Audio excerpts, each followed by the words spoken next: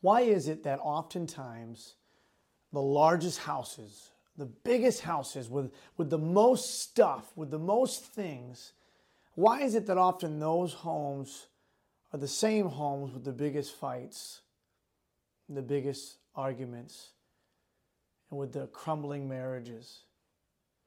Why is it that even though our cupboards are full and our refrigerators are full of food, we still groan and complain when we run out of that one thing that we wanted? Why is it so much easier to find something to criticize about your church or your job than to find something to appreciate? Why is it that no matter how much money is in our bank accounts, we still often long for more and work harder for more and stress out about it when it seems like there's not enough or as much as we would want?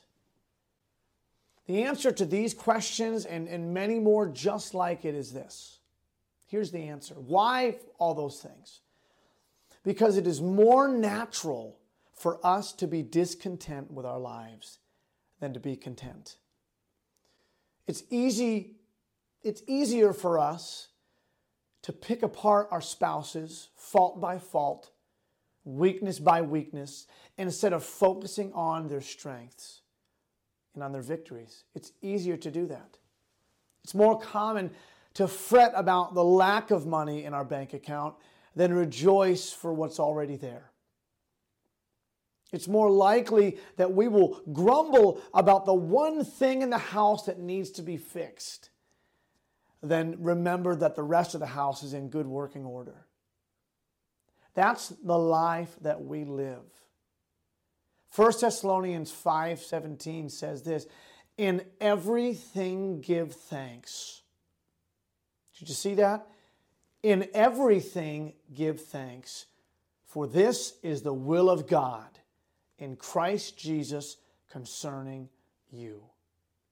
The daily war that we are going to be talking about today is gratefulness versus discontentment. Gratefulness versus discontentment. I've been trying to work on this war with my children recently.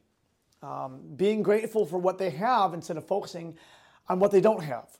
My son Charlie just turned 5 years old recently. And it's the best. It's crazy. Charlie is so much fun. If you know Charlie, he is just so easy to get along with, and he's so much fun, and he's so fun to talk to, and he's just the best. And when he was getting birthday gifts from people, from family members, from us, he would often, after he finished opening his gifts, he would innocently ask, "Did you get me anything else?" And, as a parent, you're kind of like, I'd get frustrated and I'd think, you spoiled brat, don't you see all the things that you've already gotten? And then it would be like God would just kind of nudge me and say, "Doesn't that look familiar, Donald?" Because in my life, so often, that's me. I'm the one that looks around after ripping open presents and says, "Hey, did you get anything else for me?" Even though I am surrounded by the blessings of God, I am engulfed in the overwhelming benefits from my Savior. I am buried in the mercy and goodness of God. Even with all that, I often live discontented. I often wonder why I don't have what he has or she has. I often wish that my situation was different, that my circumstances were easier. I often dream of a more comfortable financial state. I crave greater success for our church, for my church, instead of relishing in the beautiful fact that I get to serve the King of Kings. I hunger and I long for the day that my autistic son, Seth, will communicate more instead of enjoying each moment that I have with him right now. Listen, here's the truth. Here's the harsh reality. I have absolutely 0%, no reason at all whatsoever to live discontented. No reason at all. No excuse to live discontented, but I often do. And so do you. What's the pattern for all this? How does this work? How do we get to this point of discontentment? Listen, this is the battle that we face every day between gratefulness and discontentment. How do we get to that? Well, I believe first of all, we lose our focus.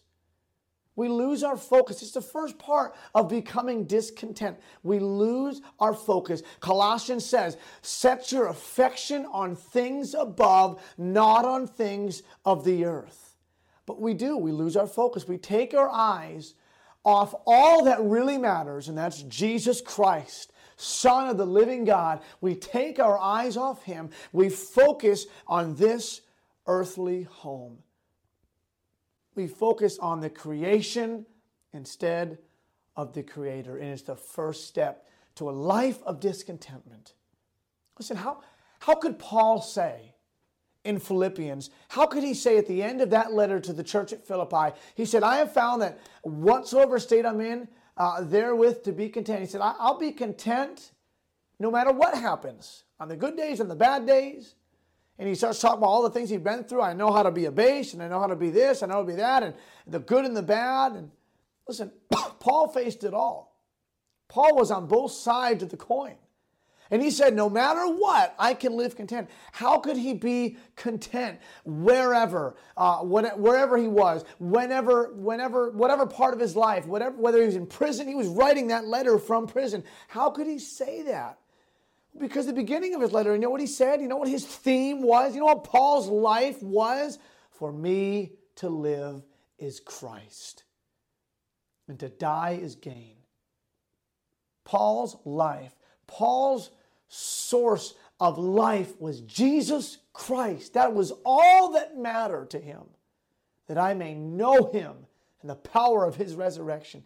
That was Paul's desire. That was his life. That was his focus. And because that was his focus, listen, he could be content whatever's going on. When your focus, Christian, when your focus is solely on Jesus, your Savior King, you realize that no matter what is going on in your life, no matter what you have or don't have, you have enough in Him. When you are focused completely 100% on Jesus Christ, seek ye first the kingdom of God and His righteousness, and all these things shall be added unto you. When your focus is completely on Jesus Christ, you realize that no matter what's going on in your life, you have enough in Him. We lose our focus. That's the first step. We lose our focus. Then we forget. In losing our focus, we start to forget. Well, forget what? Well, we forget what we've already been given. Our focus shifts from Christ and His blessings, and it shifts to our little kingdoms of one, and all that we're missing out on, and all that we don't have. And as that continues, we begin to forget what God has given us, because we're so focused on what we think we need, what we think we want. We walk around grumpy, discontent, while we literally, think about this, we walk around discontent, unhappy, dissatisfied, wishing for more, longing for more, while we literally have the Spirit of God living inside of us. God has chosen to have His Spirit live in us and guide us. We walk around unhappy. We go through life searching for security and meaning in this created world, choosing to forget the fact that Jesus suffered horribly and died so that we could have meaning, so that we could have and find purpose, so that we could find life and life more abundantly in Him, not in what's down here. We forget that every situation in our life out of our control is under the sovereign hand of Almighty God. Your life, your circumstances, your situations under the hand of Almighty God. When I complain about my situation, and my circumstances, I'm telling God that He got it wrong. God, what are you doing? This was not how it was supposed to be. I'm telling God that He should know better. I'm telling God that I know better. That I could have crafted a more better life for myself than Him when I complain and when I live discontented. What in your life do you wish was different? What in your life do you wish was different? Do you wish that your loved one didn't pass away? Do you wish you had a better job? Do you desire a better diagnosis for your health situation? Do you wish for a more full bank account? Listen, I'll say this. There's a balance between wondering and trusting. Listen, we are incapable, because of our fallen nature, to rejoice completely in the death of a loved one, knowing that they're in heaven. Listen, it's okay to miss people. It's okay and it's normal to think about getting a better job. I'm not trying to say that we shouldn't do those things and that we're living in sin when we miss our life. I'm not saying that. But what I am saying is when those things control our spirit, when those things rule our actions and our focus is only on what could have been or what should have been in our eyes, we are in danger of living discontented. There's a balance there. There's a balance between, listen, we can ask God why. It's okay to ask God why. But when we fail to trust in Him and we're only asking why and we live lives of discontentment because of what's going on in our lives, that's not God's will for your life. In everything, give thanks. That's the will of God. In letting those challenges and those trials and what we don't have and what we wish we had and letting those things bring us down, we miss out on the incredible lessons that God wants to teach us. We miss out on the beautiful presence that we feel when we rest in Him completely, the presence of the Spirit of God. Listen, the children of Israel in the Old Testament, they got to the point of not just complaining about their difficult situation in their journeying through the wilderness, but they got to the point of complaining about the direct blessings of God. They got sick and tired of the manna that God was sending from heaven, the literal food falling from heaven from God. They got tired of that. They got tired of the miracle. They forgot all God had done. Listen, before we go pointing fingers at them, remember that we live there so often.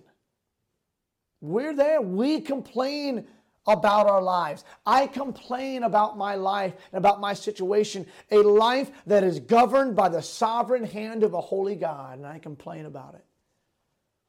We grumble about our church, our pastor, our families, which are all gifts from God Himself. James 1:17 says, every good gift and every perfect gift is from above and cometh down from the Father of lights, with whom is no variables, neither shadow of turning. Everything good in our lives is a gift from God. It's not of our own making. You make a lot of money from a job, that's a gift from God. We've got to stop giving credit to ourselves when it goes to Him. When we focus on what we don't have, we forget about what we do have. And in doing that, in shifting our focus, and in forgetting what God has done and who God is, His sovereignty, we fall into discontentment. We walk around with unhappy, dissatisfied, critical, jealous attitudes, wanting more, longing for more, dissatisfied with our lives, searching for security, searching for meaning. We won't find it. This is a daily war that we all face, that I face. A battle that we often don't even realize that we're in. We don't even realize we're in this battle. So what can we do? How can we have victory in this daily war? We can focus on Christ. We can focus on Christ. For me to live is Christ. That should be our life. That should be our purpose. For me to live is Christ. He must increase and I must decrease. Focusing on Christ. Remember what God has done for you.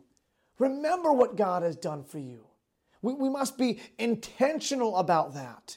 When you feel your heart beginning to become discontent, choose to focus on what God has done. Choose to focus on what God is doing.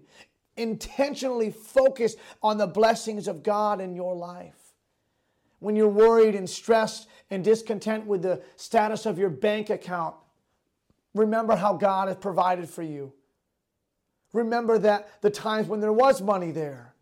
Believe that God is going to provide for you because He always has. Listen, we must look at the situations in our lives, all of them, the ones we like and the ones that we hate. We must look at those situations through the eyes of God. Search for the lessons that God is trying to teach you. God is not just trying to annoy you. God is not trying to destroy you. He is trying to teach you. He is trying to draw you to Himself. Search for the gifts that God is giving you. Rest in the grace that is found in Jesus. Listen, the song, what a friend we have in Jesus. All our sins and griefs to bear. We should never be discouraged. Take it to the Lord in prayer. Rest in the grace that is found in Jesus. Listen, we're in quarantine. We've been in quarantine for 2 months. It's been very hard for me not to fall into discontentment. I want to get back to church. I'm sick and tired of being surrounded by tripods and lights and cameras and preaching to nobody. I'm tired of that. But God is trying to do something in this pastor's heart. Some of you are you're longing to get back to church. You get so sick and tired of it and all this stuff. Listen, I understand all that. I'm with you. I've been there. But let's focus. Let's be grateful for what God is doing in our lives. For the opportunity to still connect. For the Word of God and for the gospel that still is strong even in the midst of chaos. What is God trying to teach you through this? Be grateful for those lessons. Be grateful for the time spent with family. Be grateful for some of you that still get to work a job, even though a lot of people are out of work. What is God trying to teach you? Listen, I cannot honestly say that I am thankful that my son Seth has autism. I haven't said that. Lord, thank you for giving my son autism. I don't think I can. I don't think I'm supposed to say that. But I can be grateful for what God has taught me on this journey of autism with my son. I can thank God for the unique relationship that I have with my son.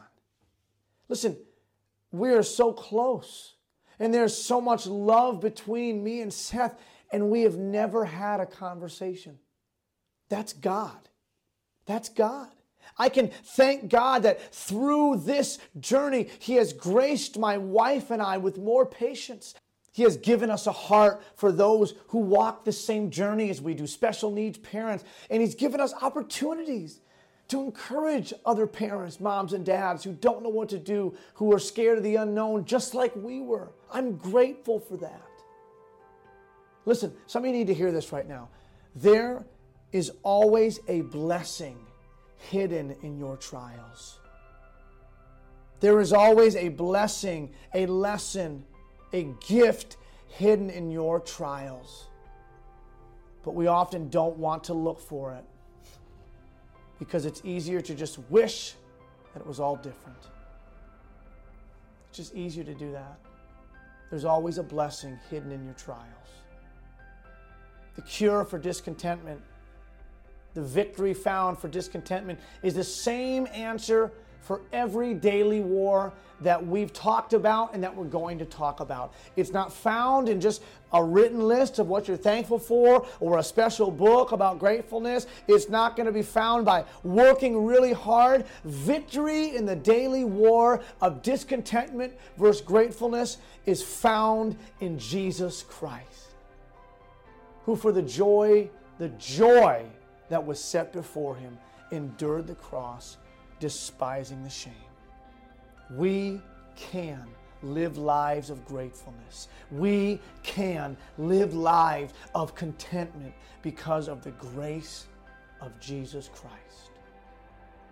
You can, because of the grace found only in Jesus Christ. Rest in that grace today. Lean on Him today. Know and believe that He is sovereign in all things, in every situation, every day of your life. He is in control of your life. He is in control of your circumstances. Find true, lasting contentment in Him, the King of Kings, the Lord of Lords, the Prince of Peace. We should never be discouraged, because we have grace found in Jesus Christ.